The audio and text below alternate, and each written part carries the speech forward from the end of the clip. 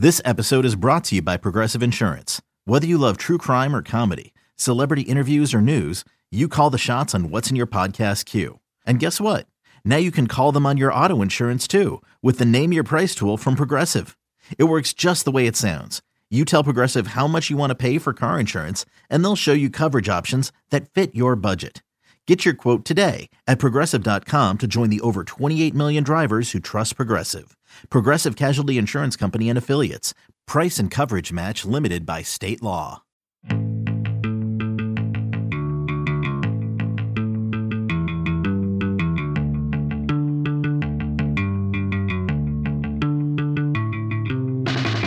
Coming to you from Great American Ballpark, it's the Better Off Red podcast. Here's your host, Jamie Ramsey. Hey, how's it going, everyone? Thanks a lot for joining us this week for another episode of the Better Off Red podcast. This week, Greg Vaughn joins the show to discuss, among other things, the year he spent in Cincinnati in 1999. We have spring training news coming up and a note on Reds Fest, but first, here's some great music this week from a band called Jesus' Sons.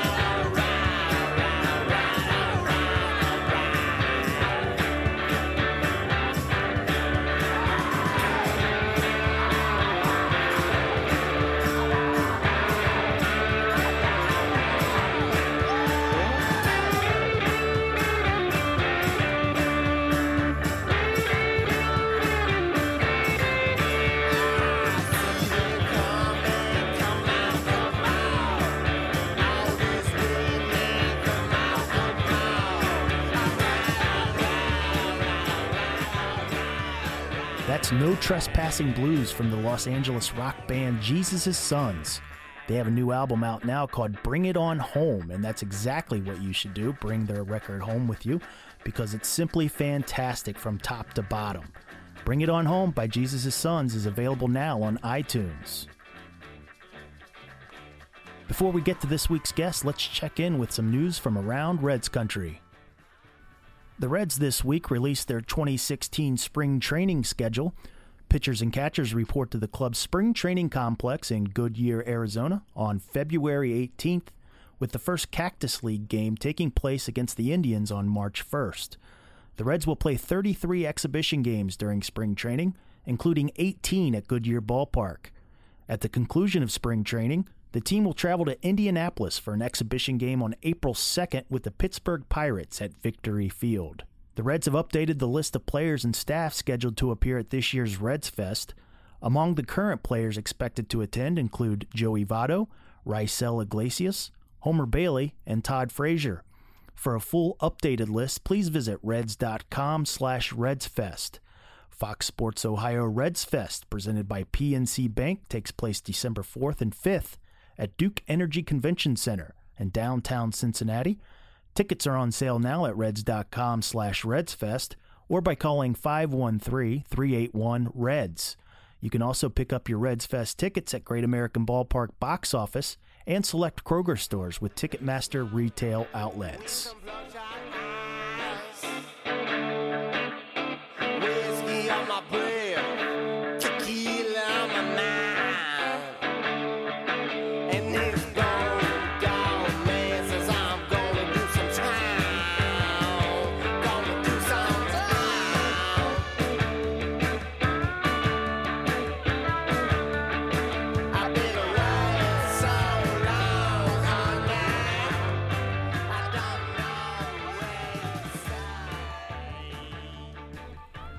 He's a four-time All-Star, a Silver Slugger Award winner, and the man many Reds fans will remember as the catalyst of the 1999 Reds team that won 96 games.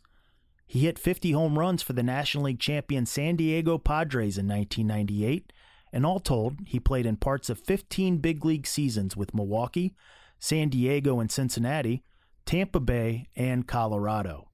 Joining us from his home in Northern California, this is Greg Vaughn. Hello, Greg Vaughn. How are you? Thanks for coming on the Better Off Red podcast. Hey, thank you, Jamie. I'm doing great. I'm in sunny California, and it's getting ready to go play golf, I think.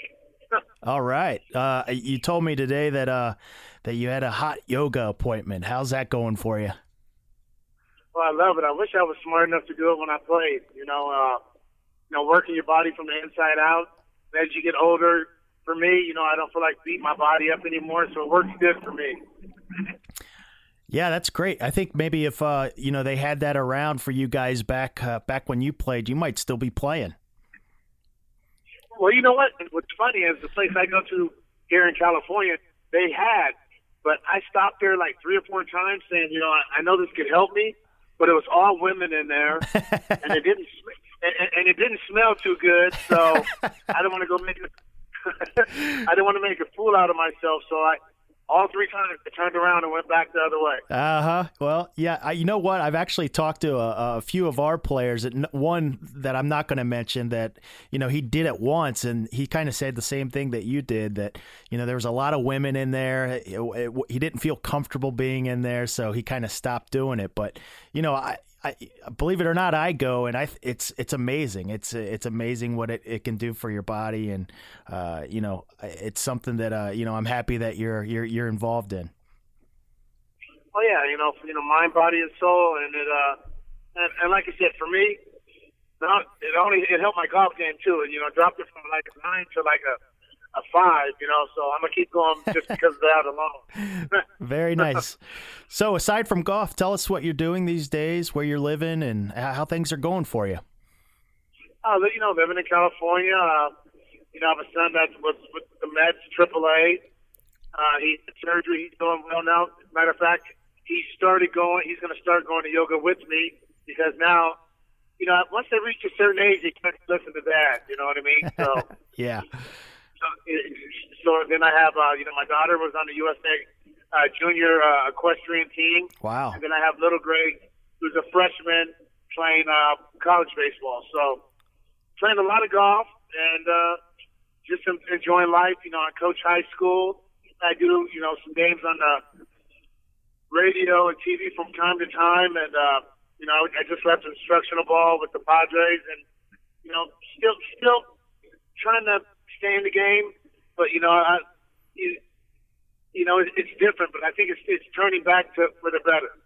It's going back to a lot of baseball guys are coming back and getting involved with the organization, and that's how it was when I was coming up. We had baseball guys teaching us. We didn't have a lot of computers telling us what I should do. You know what I mean? Because unless you stand in that box, it's a tough game. I haven't had a bad day since I retired. Well, that's great to hear. You mentioned your son, Corey. He's in the Mets system, and, a lot of people, are familiar with Corey Vaughn, and, he's not only does he have the talent to play professional baseball, and he's currently knocking on the door to the majors, but he's doing all of that as a diabetic. Can you talk to us a little bit about Corey and how he's coming along with his, I don't want to say illness, but he's kind of overcoming something to play at a very high level? Yeah, we've been, very, very blessed. Corey knows his body inside and out. It's sort of, how do I say this? I just left the Willie Stargell Foundation, the golf tournament in Wilmington, North Carolina, for the Kidney Foundation. Mm-hmm. And, so when Corey was first diagnosed, why, how come, what do we do? Scared to death, didn't know anything about it. And, I would see the chaplain going in some of these rooms on the, in the kids' ward, and I was like, Corey, even though we might not think it's fair, some of these kids aren't going to leave here. So as long as you take care of yourself, and we educate ourselves, and you can have a great and fulfilled life. And with modern day medicine and all the research that's going into juvenile diabetes, he is able to live a functional life. He has a pump, which acts as his pancreas, because when he was first diagnosed, there wasn't a lot of research on the pump, so he would actually have to give himself shots every day at a certain time. And now, you know, he can wake up, sleep in. He does a pretty good job of sleeping in too. So, you know, it's like he has his pancreas works pretty good.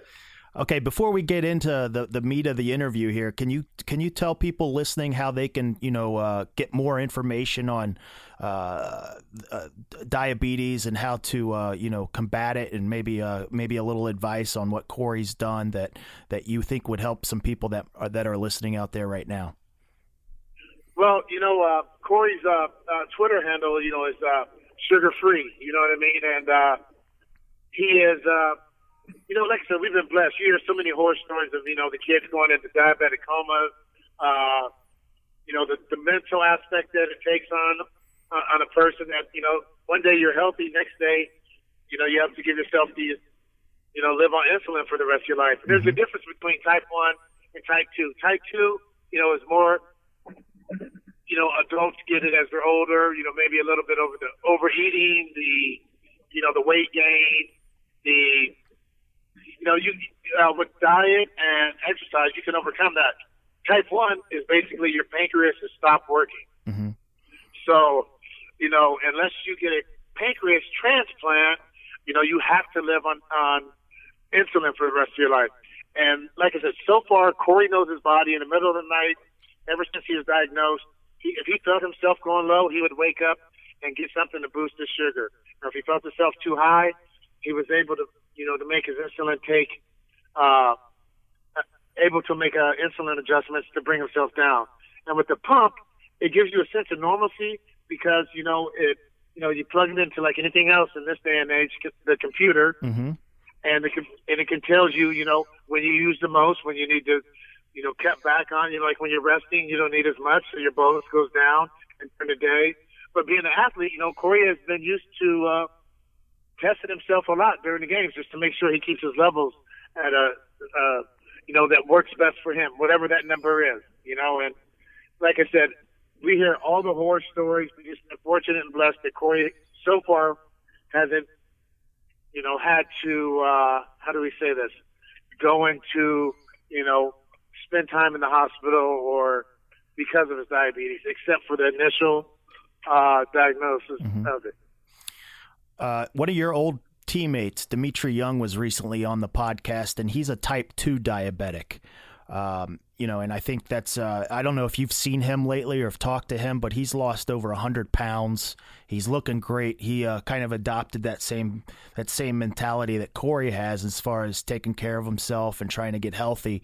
When I asked him, what kind of, aside from the diabetes,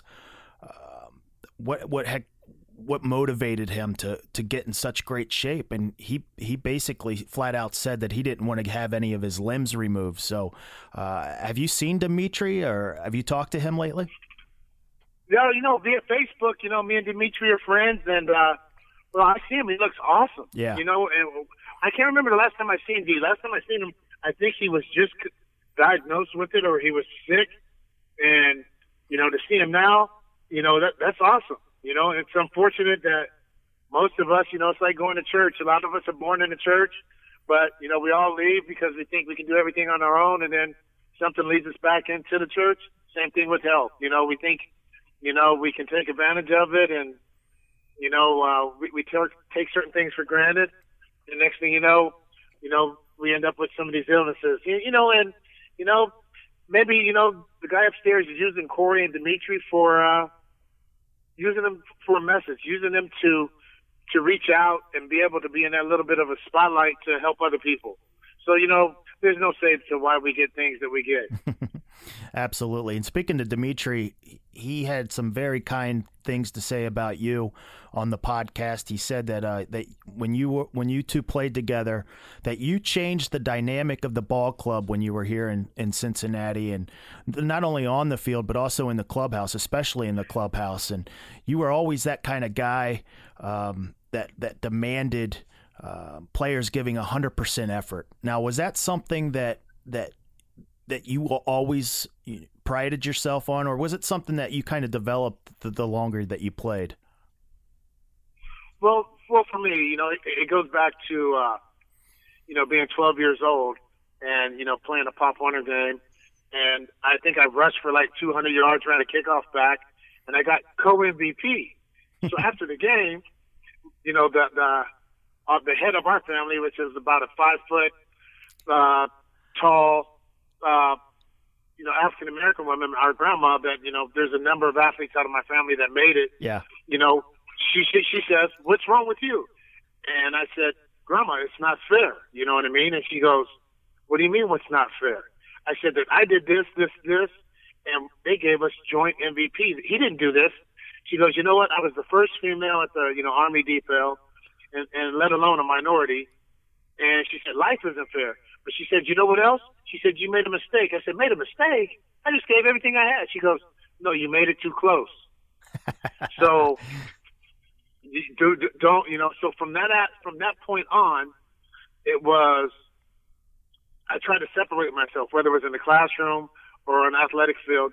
And when I say separate myself, not saying, you know, I had to get 3 or 4 hits. It would have been nice to get 3 or 4 hits every day. But the one thing I can control, or could control, was my effort. And, you know, what I brought every single day to the ballpark. They were paying me to play a game. And, you know, I was truly blessed to have this job. And not to go out there and give everything I had every single day. It wasn't just unfair to the fans that paid money to come see me play or see us play, but for my teammates and my family. You know, if I demanded these things from my kids, and, you know, to watch my grandmother go out there and work and bust her butt, and my mom do the things that she did for us, you know, it was a disgrace for our family. So I don't think there was tremendous talent on that team. I just think it just had to be refocused. You know, we were here to win. We weren't here just to play. You know, I didn't, you know, I keep my goatee just to come over here and just to get dressed. You know what I mean? Yeah, you mentioned the goatee. You were the man who pretty much got the facial hair policy in Cincinnati changed. Would it have become an issue if Marge hadn't changed the policy? And you know, more importantly, are you still rocking the goatee? Well, I'm still rocking the goatee. I haven't shaved it or changed it. Like I said, my Corey's 25? Definitely since he's been born. But, you know, at the time, I think I was disappointed because, you know, you just lose the World Series. Mm-hmm. There's never been anybody that hit 50 home runs and get traded. Yeah, that's right. You're playing in your home state. You're home in California. Mm-hmm. And you feel like you're doing everything right to stay in this situation. And, you know, you're already upset because you don't have one more run at it. You know, like the Royals did this year. You know, all those guys got to stay together and got to have another run. So I think I was more hurt and felt betrayed by the game because, you know, like I thought I did everything I could to stay. Right. And at that time, you know, Tony Gwynn, who was a good friend of mine, you know, I don't want to say Tony was quiet. Tony was you know, he was a baseball player that didn't get involved in anything else but playing baseball.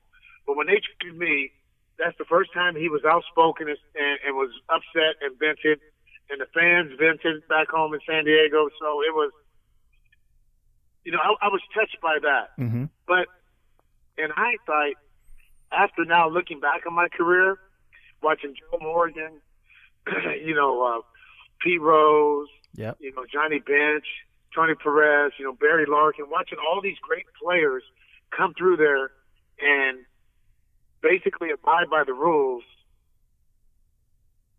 I sort of, there's part of me that wishes I hadn't done it. You know what I mean? Because yeah. I wasn't trying to be bigger than the game. Right. I wasn't trying to be bigger than like those players that I just mentioned. Mm-hmm. But at the time too, it was 1999. I didn't understand what my goatee had to do with me playing baseball. Right.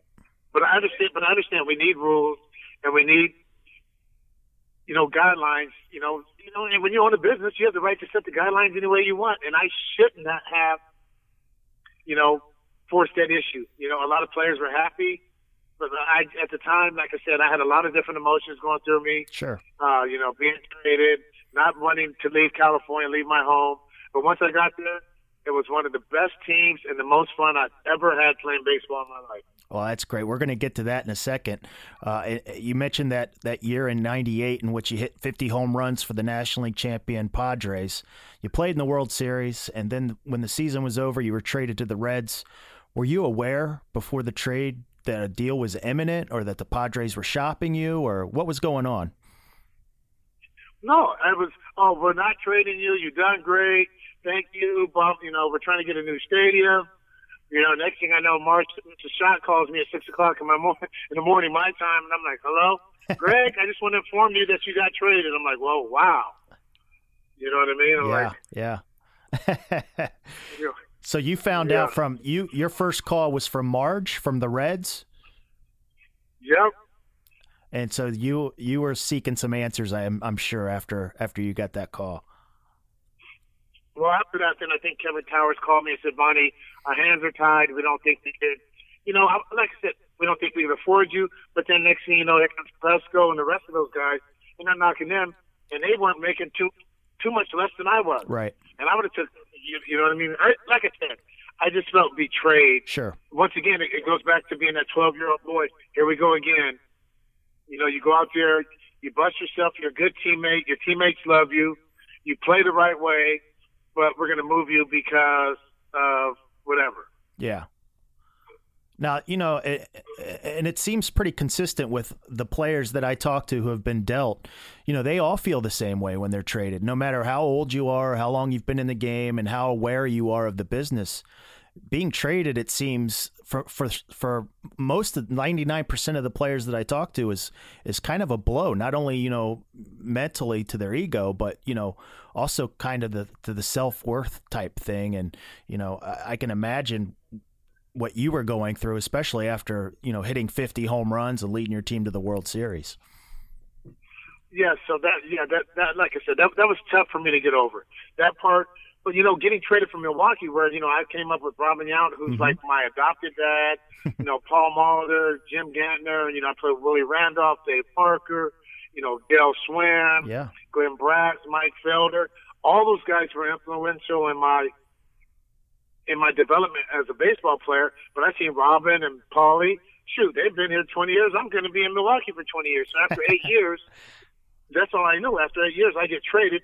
But at that time, getting traded, it was emotional because Milwaukee was all I knew. Right. They drafted me, but at that time they were like, you know what? I was going to a contender. I was going back home. So it was a little bit different than the San Diego trade. Mm-hmm. Yeah. And to this day, after you just played, a lot of people don't realize you just played one season here in Cincinnati, and you still remain very popular here in Cincinnati. And what do you remember most about your time here? What I remember most is the fans, the passion, the history, the history of the Big Red Machine, the history of the Cincinnati Reds.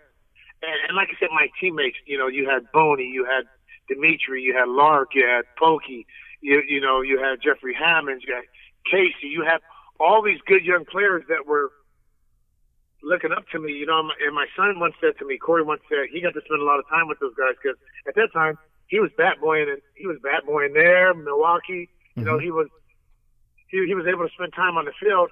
He goes, hey, Dad, it sucks you never made, you never got to the Hall of Fame. I said, son, you know what? I didn't play for the Hall of Fame. I did not play for numbers. Everyone to this day says, how many home runs have you hit? And the only reason I know is because of what people have said. I've never Googled myself. I never looked at my numbers. Mm-hmm. I've never looked at my totals because I didn't play for that. I played for the respect of my peers and my teammates. And, the year after, when I left the Reds, at the time, and I don't blame them, they're getting the best player in the game with, Junior. Mm-hmm. They were like, we can't afford both of you guys, which would have been nice to try to keep both of us together. But then the team didn't do as well. And you had Pokey, and you had Dimitri, and you had Booney, and Casey said, we miss Bonnie. Yeah. Mm-hmm. Mike Cameron, my little brother, we miss Bonnie. Yep. And that's what I played for. Robin Yount, you know what? You could have played with us back in the day. And that's what I played for, the respect of my peers and the guys that I played with or played against. You know, so it was, that's, you know, I was fortunate enough to play a game that was paying me a lot of money, but to do something that I truly, truly loved was not a burden. Yeah. It was tough because mentally a round bat with a round ball and with you know, round bat, round ball, and with the demands of the media and, you know, the production, that's a tough game. Sure, absolutely. You know, like I said, I haven't had a tough day since I retired. It's easy from the couch, you know, and you know, but I try to remember, even when I, you know, do TV or do radio, that, you know, I was out there. And, you know, maybe people don't like to hear it, but I'm like, you don't know what it's like, you know, someone 96 up and in, and then slider 90 down and away, and then you square it up, and you got 8 people out there to help you, you know, fill their position. So it's tough. You know, the fans, oh, he hit the ball hard, or, you know, he plays hard. You know, unfortunately, this game's based on numbers, and it's your job to put up the numbers.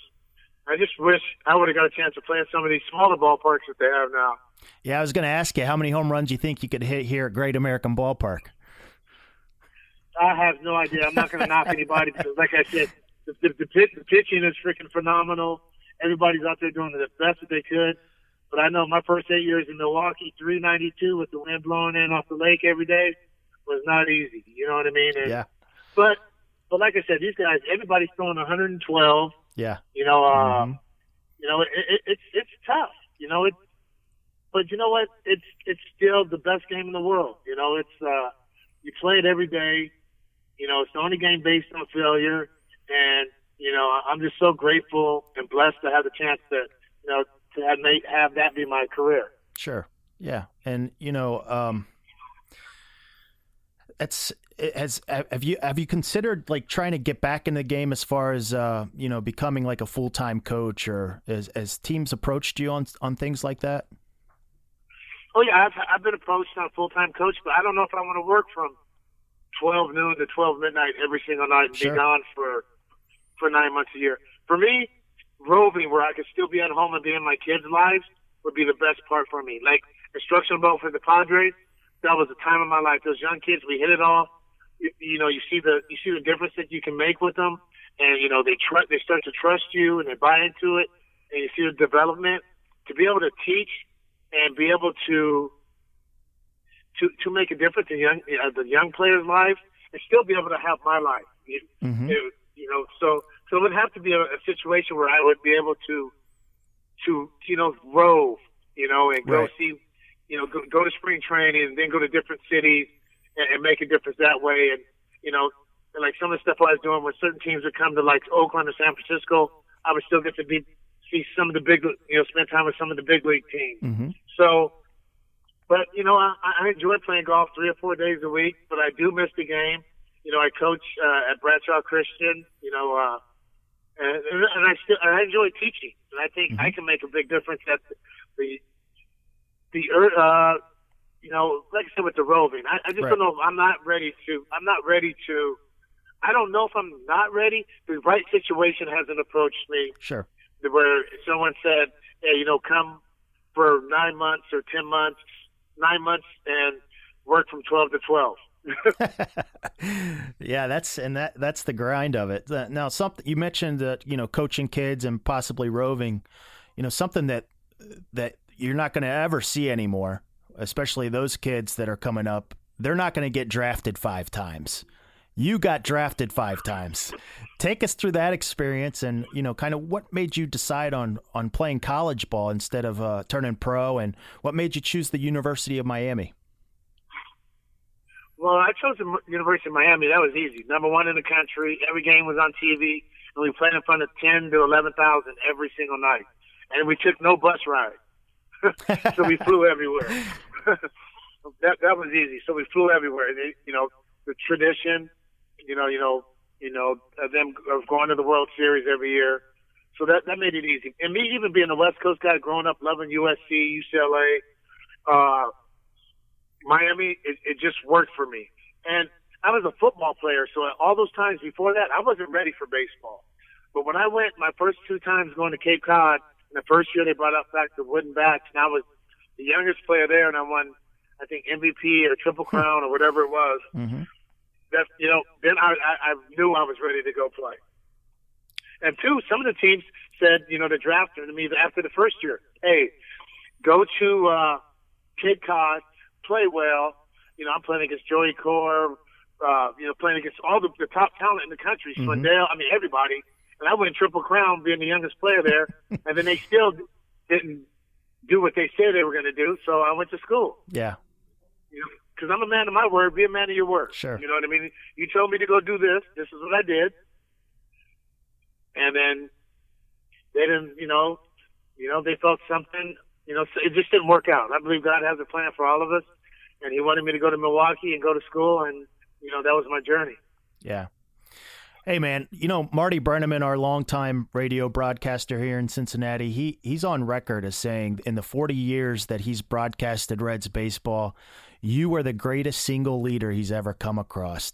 The one year he was with this club in 1999, and in the month of September, he put the team on his back and almost single-handedly carried them. Unfortunately, before the club stumbled in the last 3 games of the year, winning only 1 of 3 in Milwaukee and then getting shut out by the Mets in the 1-game play-in. But it didn't take away from the year that he had. And the thing that impressed me about him was he'd get in the face of any player on the club from Barry Larkin on down if he felt like they weren't putting out and doing the things that were necessary to win. And he's truly one of those players that if he goes 0 for 5 and strikes out 4 times and the club wins, he's legitimately happy. If he hits 3 home runs and the club loses, he's legitimately sad. He was very impressive to me. To hear him say that about me, and once again, you're talking about Barry Larkin, Pete Rose, Joe Morgan, Tony Perez. You're talking about some great players. Eric Davis. You're talking about some great players that have played there. And for him to say that, that's why I played the game. Yeah. So I think for me, to get back to an organization would be where I can teach that to the kids coming up. Mm-hmm. You know what I mean? Sure. And, because when you're already there, I know I can get guys ready to play, but if you have to get another man has to motivate you, which, like I said, Billy Hatcher is one of the best, one of my favorite people in the whole world,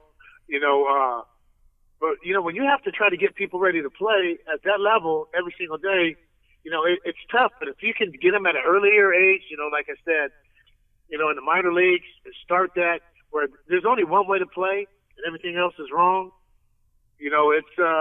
I think that's where I can make the best difference. But who's to say, the big leagues, it might be in my future. Like I said, the right situation, the right calling, you never know. When's the last time you talked to Dusty? Probably right before he took the Nationals job.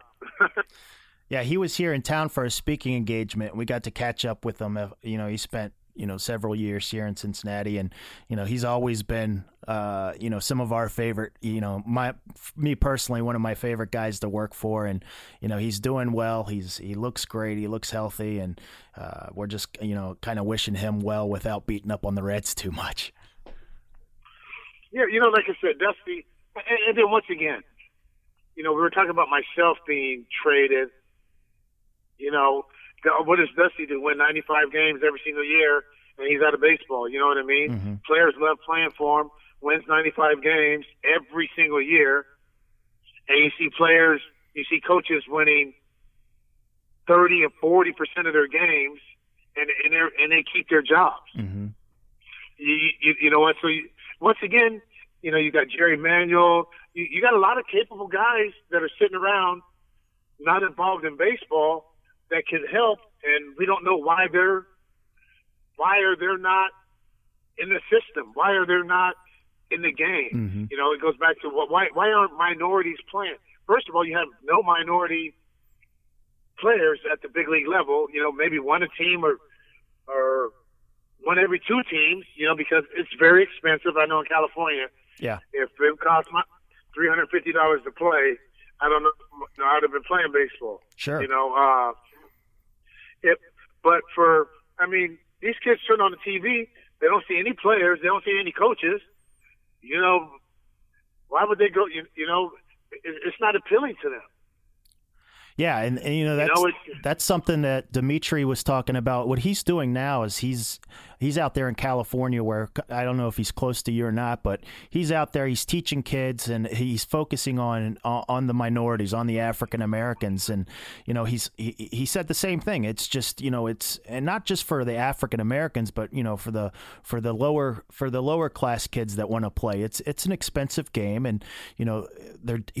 Guys like you and Dimitri are doing everything you can to, get it going again, especially in the inner cities. I know the Reds have a very good program here in Cincinnati that they're doing.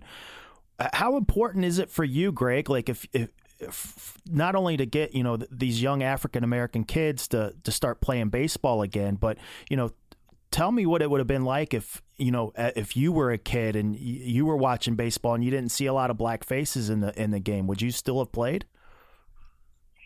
You know what? Unfortunately for me, I grew up where that was a game that we played in the neighborhoods. We did everything outside. Nowadays, between society, the predators, and everybody else, you can't just let your kids roam free. You know what I mean? But in the summertime, we played basketball, baseball, football, all in the same day.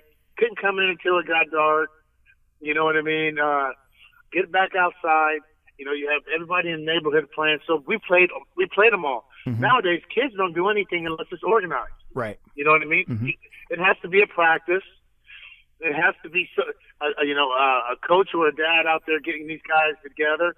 And here in California, like Dimitri said, it's expensive as you don't know what. $350 for one kid. And say you have 2 or 3 kids. Who's going to play? Right. And then that's not counting the bats. Yep. That's not counting the gloves. That's not counting the travel, the uniform. And that's not counting travel ball. Mm-hmm. So that's just literally. And then you have, out here where I live, you have 5 coaches you have a manager and 4 assistant coaches. So now, guess what? You got 5 kids on that team. Guess what kids are starting for sure? Exactly. Those 5 are starting. Mm-hmm. So now I pay $350 to sit on the bench unless I'm a Ken Griffey Jr. or Barry Larkin, and I have to do the field, raise all this money, and I don't get to play. I'm going to go do something else. Yeah. Mm-hmm. How can we change that? What do you think? Do you have any ideas? I think, like I said, all we can do is just keep bringing awareness to it. Mm-hmm. We can keep, this travel ball crazy. It's like soccer and volleyball now. You know what I mean? If you don't play on a travel ball team, you can't get a scholarship. And, it's an unfortunate that a lot of kids are getting left out. So what we try to do here in Sacramento is we try to develop leagues or teams where these kids don't have to pay that money, but they do have to do something so they're accountable. Right. You know what I mean? And you do have to show up, and you do have to contribute, and your parents do have to be a part of it. So, all we can do is Jerry Manuel Foundation is doing a tremendous job, just not on the field, but, he has a school where these kids go to school every day, but it's baseball oriented. Yeah. These kids play and practice, but it's PA and then a different professions. It's about getting these kids into college. Yeah. So what Jerry Manuel is doing here in Sacramento is unbelievable. And here you go. You talk about another former manager of the year that's sitting at home while guys are winning 20 and 30% of their games and still have jobs, and like I said, I can't figure it out. I'm not going to sit here and say we have it bad. We don't have it bad.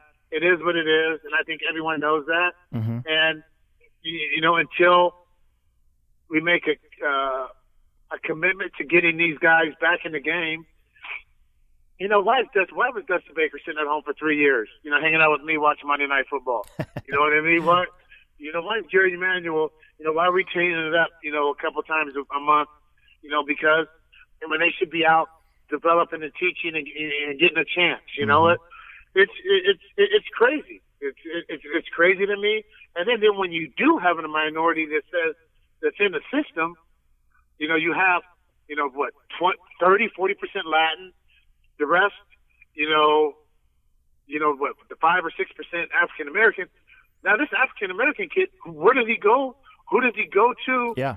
To bond with, or to for someone to understand what he's going through. Sure. Or someone that understands where he came from.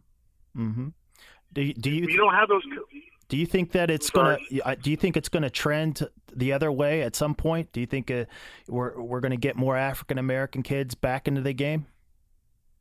I think so. I think because baseball's trending back, it's not so much computerized. There's a lot of information out there, but the cybergenics and like I said, I didn't even know what the heck OPS was. You know what I mean? Yeah. All these, me going up there facing Randy Johnson, I'm supposed to get 2 walks and 2 hits. Come on, really? Unless you play this, and it's a little tougher than that. So Sure. for me, but now as collectively as as Major League Baseball, if you look at all the teams, look at the guys and look at the teams that are doing well. Look who's running their farm systems and their player development, and who's coaching these kids now. Former big league players. Mm-hmm. You know what I mean? Yep. Former big league players that weren't so quote unquote yes men, because you have a lot of GMs and a lot of people now that they don't want your opinion. You know what? They just want you to do what we say to do, and that's it. And a lot of former athletes can't do that. Right. You know what I mean? Mm-hmm. It's tough. So there's the bottom line at catch 22.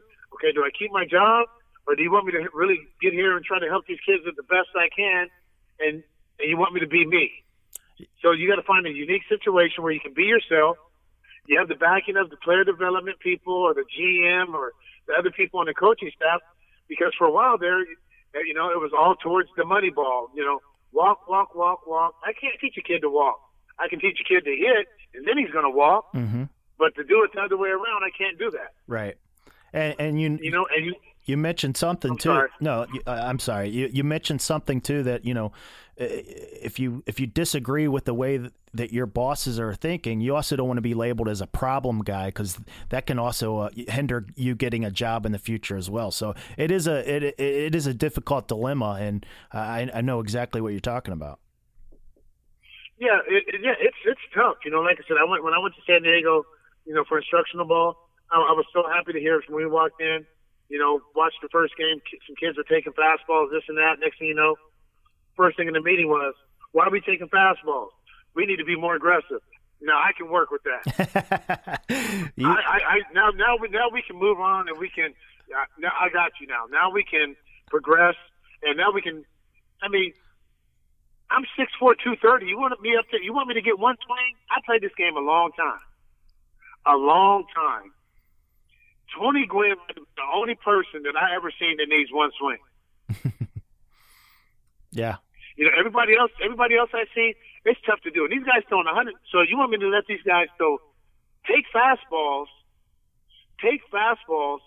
to get to 1-2, 0-2. So then now they can throw me their 3 or 4 different out pitches. Yeah, that's. It doesn't work. That doesn't make sense. You teach them to hit. You teach them to hit. You teach them how to drive in runs. Hey, a guy on third base, less than 2 outs. Hey, choke up a little bit. Use the middle of the field. Get me a ground ball to shortstop, second base. Get the run in. Guy on second base, less than 2 outs. Drive the ball the other way. But going up there, taking all these pitches, and now I'm 0-2, 1-2. I mean, they got the computers. I guarantee it doesn't work. Right.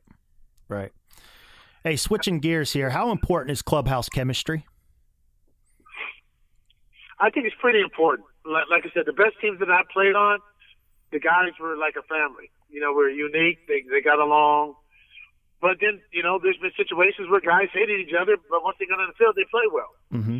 But I think for the most part, you have to have that chemistry, where you guys, my brothers pushing and fighting for one another. And I seen that in Kansas City early in the year. I was in spring training, and I was with some of the guys, and then my pick to click. I just wasn't smart enough to go bet any money on it in Vegas. You know what I mean? And the one reason I say that is because those young players play the game the right way every single day. They play harder than everyone else.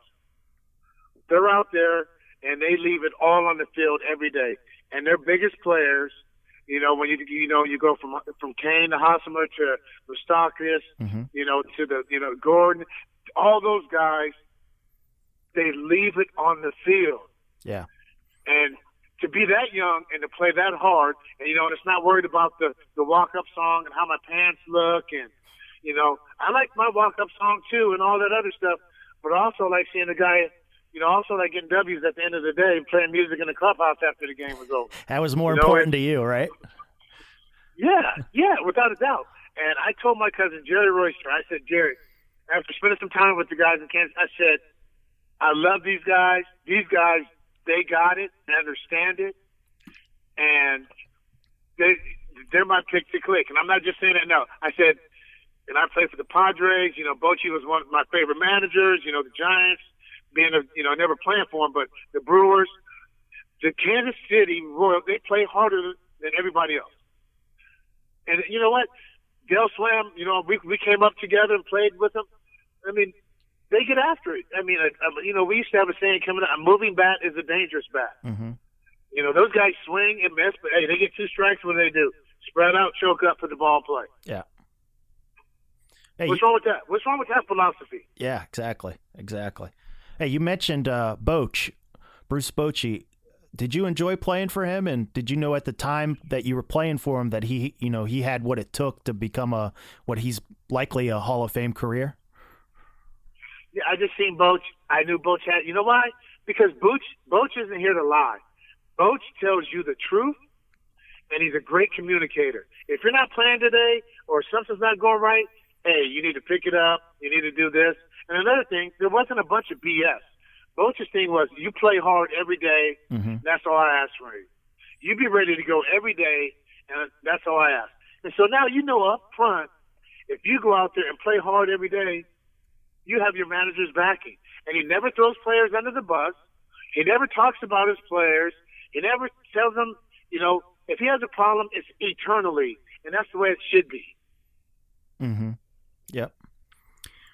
You mentioned a list of some of the players that you played with. I wrote some of these guys down just to bring them up to you and get your reaction.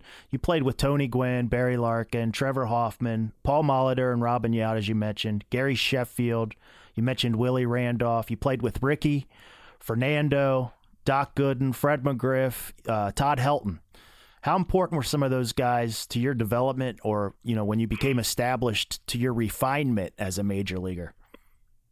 Well, without a doubt, Robin, coming up there, Mike Felder, who doesn't get a lot of mention, Glenn Braggs, Hackman, Dave Winfield. The first time I met him, get a tape of Positive Imagery and Save Your Money.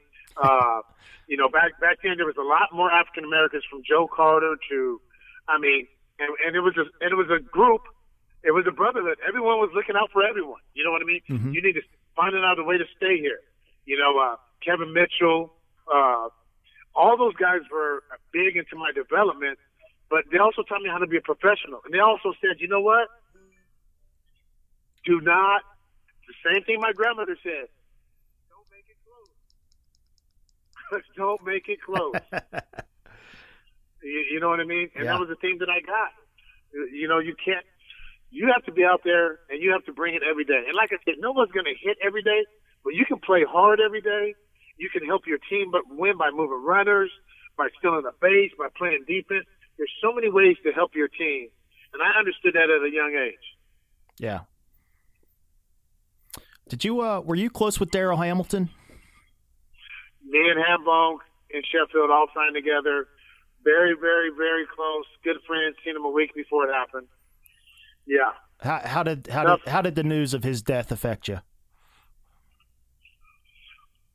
It crushed me. Yeah. Because like I said, you never think of someone of our age going that soon, and then the way it happened. And when I just seen him, how happy he was, and all the things that were going good in his life, and all excited about, recently having a young child, and from him, they were together when a week before that. Oh, dude, she's awesome. She's a doctor, and then you just really never know. Yeah. What happens, And as you well know, he was starting to make a name for himself as a really good baseball analyst.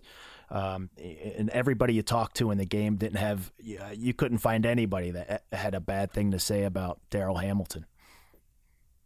Yeah, me and him, and like I said, Gary Sheff was probably my best friend. You know what I mean? And we signed together, we lived together. But me, him, and Hambone all were in the same draft. Mm-hmm. Same, all signed together. We all came up together. Yeah. Well, we'll switch gears to something a little more upbeat, and something that I think the people at home, especially here in Cincinnati, would love to hear you talk a little bit about, was that 99 Reds team that you played on. How heartbreaking was it for you, first of all, losing 2 of 3 in that final regular season series against the Brewers, and then having to play and lose a 1-game playoff against the Mets, even though you guys won 96 games that year? That was crushing because you know what? You got to tip your hat to the Brewers. That's one thing about them. They're going to play hard every single day, and that's what they did. They came out and they beat us. Unfortunately, we didn't play like we were capable of playing. And then that last day killed us because since the Mets are in Cincinnati, we don't land till like 4 in the morning, and we have, we were at a rain delay. We had to wait and play the last game. No excuses, They were the better team during that 1-game playoff, but I just wish things could have worked out a little different. And I wish we could have got another chance because that was some of the funnest baseball I've ever played in my life. Do you think if you guys would have won that 1-game playoff against the Mets, that you had what it took to go deep in the playoffs in the postseason there?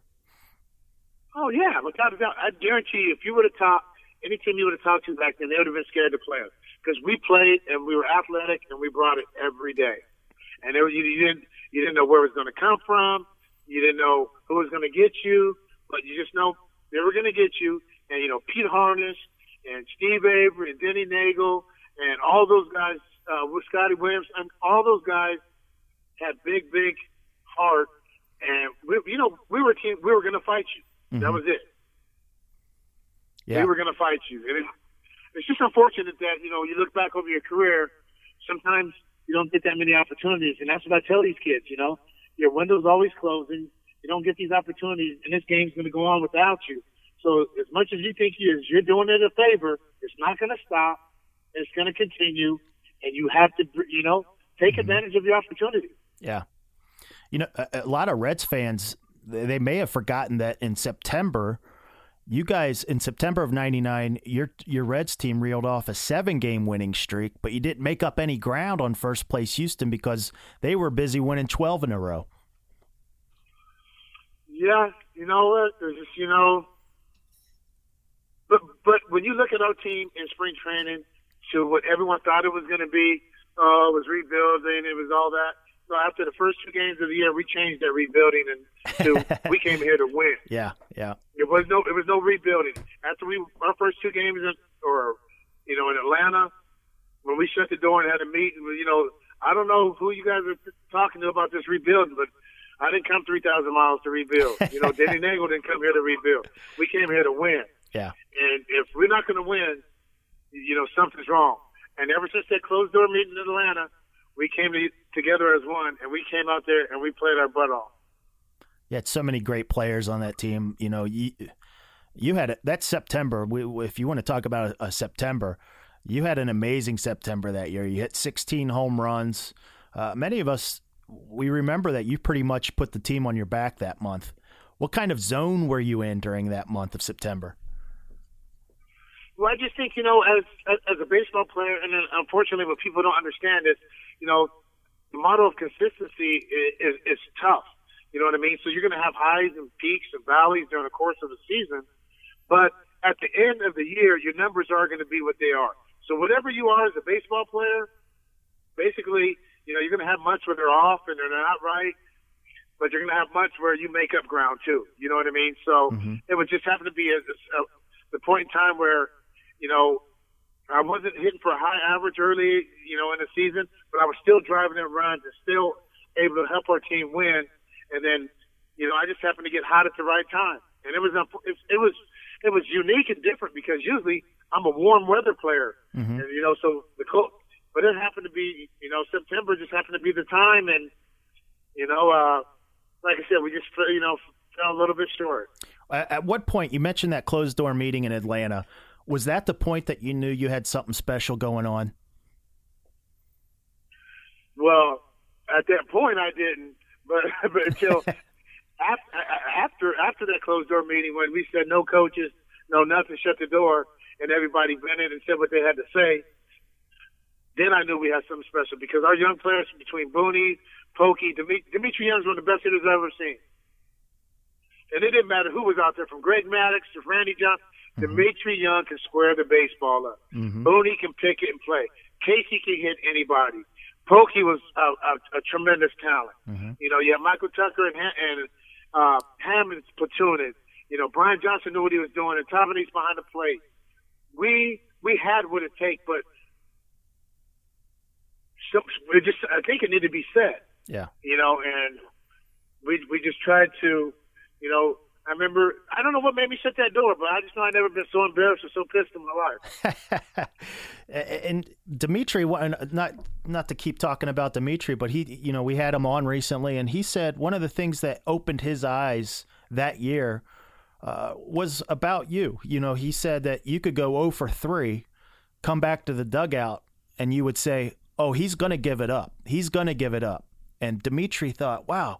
You know, he told me that, you know, he was amazed by that because a lot of guys would just go back and put their heads down and, you know, just be content with losing.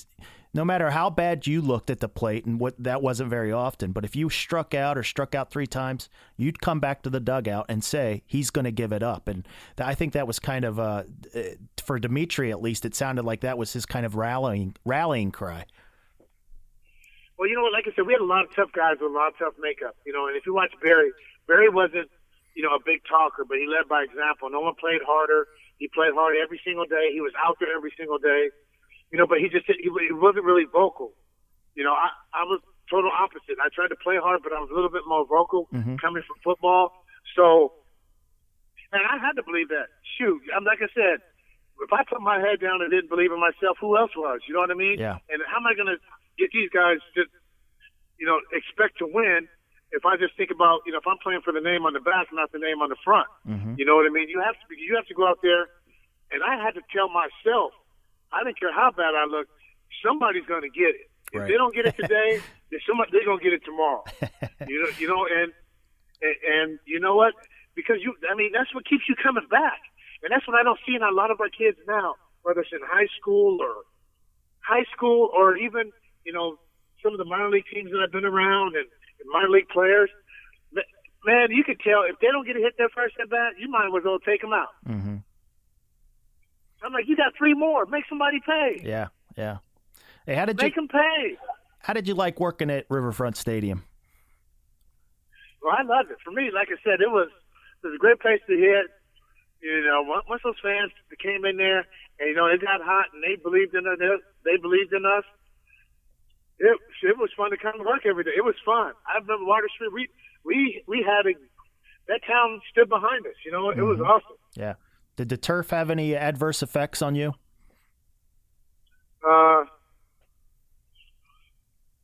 I mean, you see a lot of guys now, especially the big red machine guys, and I know they're getting up there in age, but you know, a lot of them you can tell, like the wear and tear from playing on that turf. And I realized that the turf that you played on was, you know, a little more advanced than that the green concrete as they called it back in the 70s. But you know, a lot of, you know, it was tough. It was tough to even, you know, I'm sure it was tough to play on.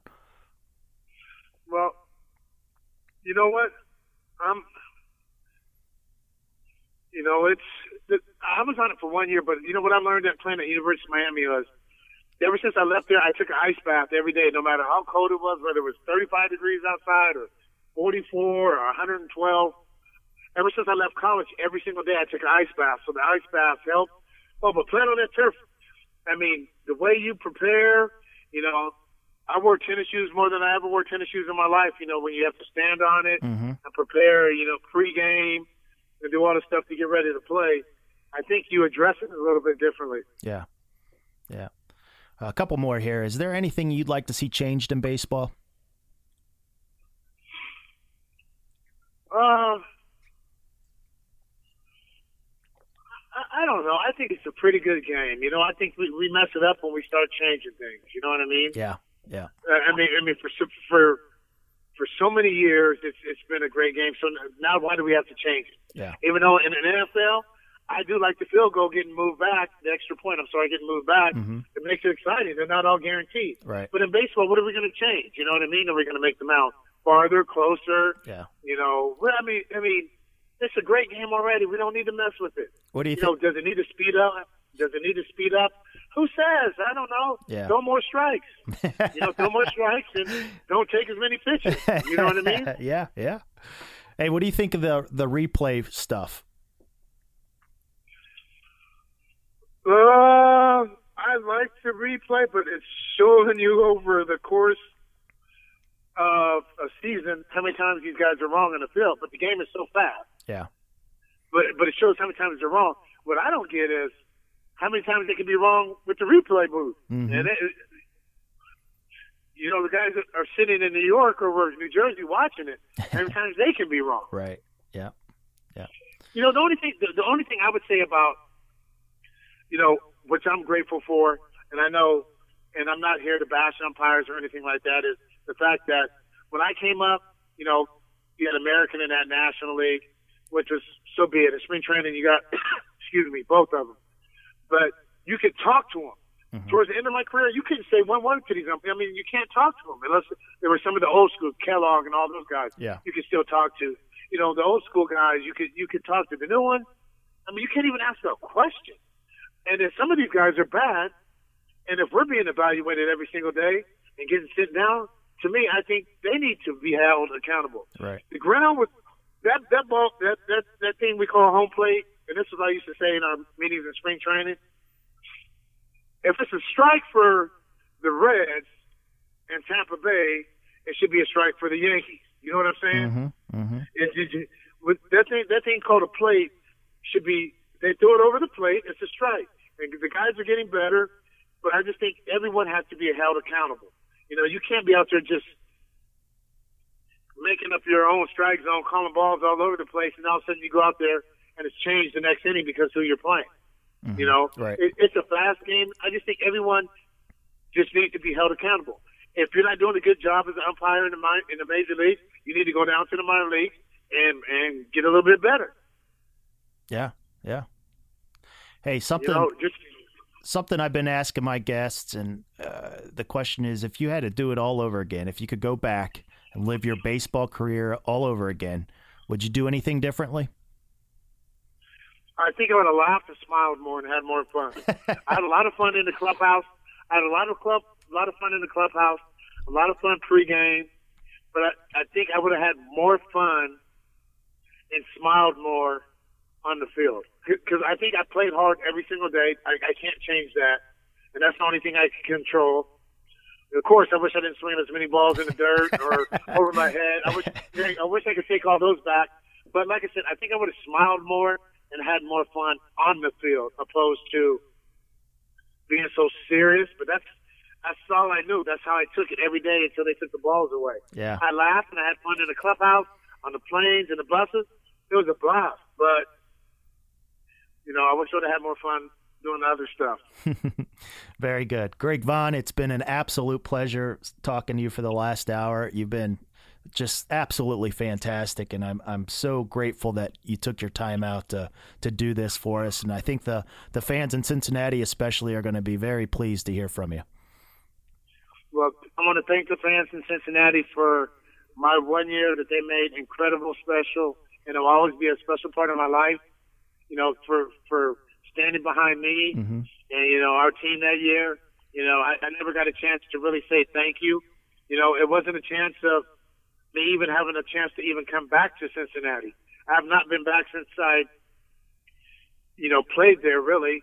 You know, I didn't ask to leave. You know, like I said, I would have loved to have done it all over again. You know, like I said, the guy upstairs works in mysterious ways, and he has a plan.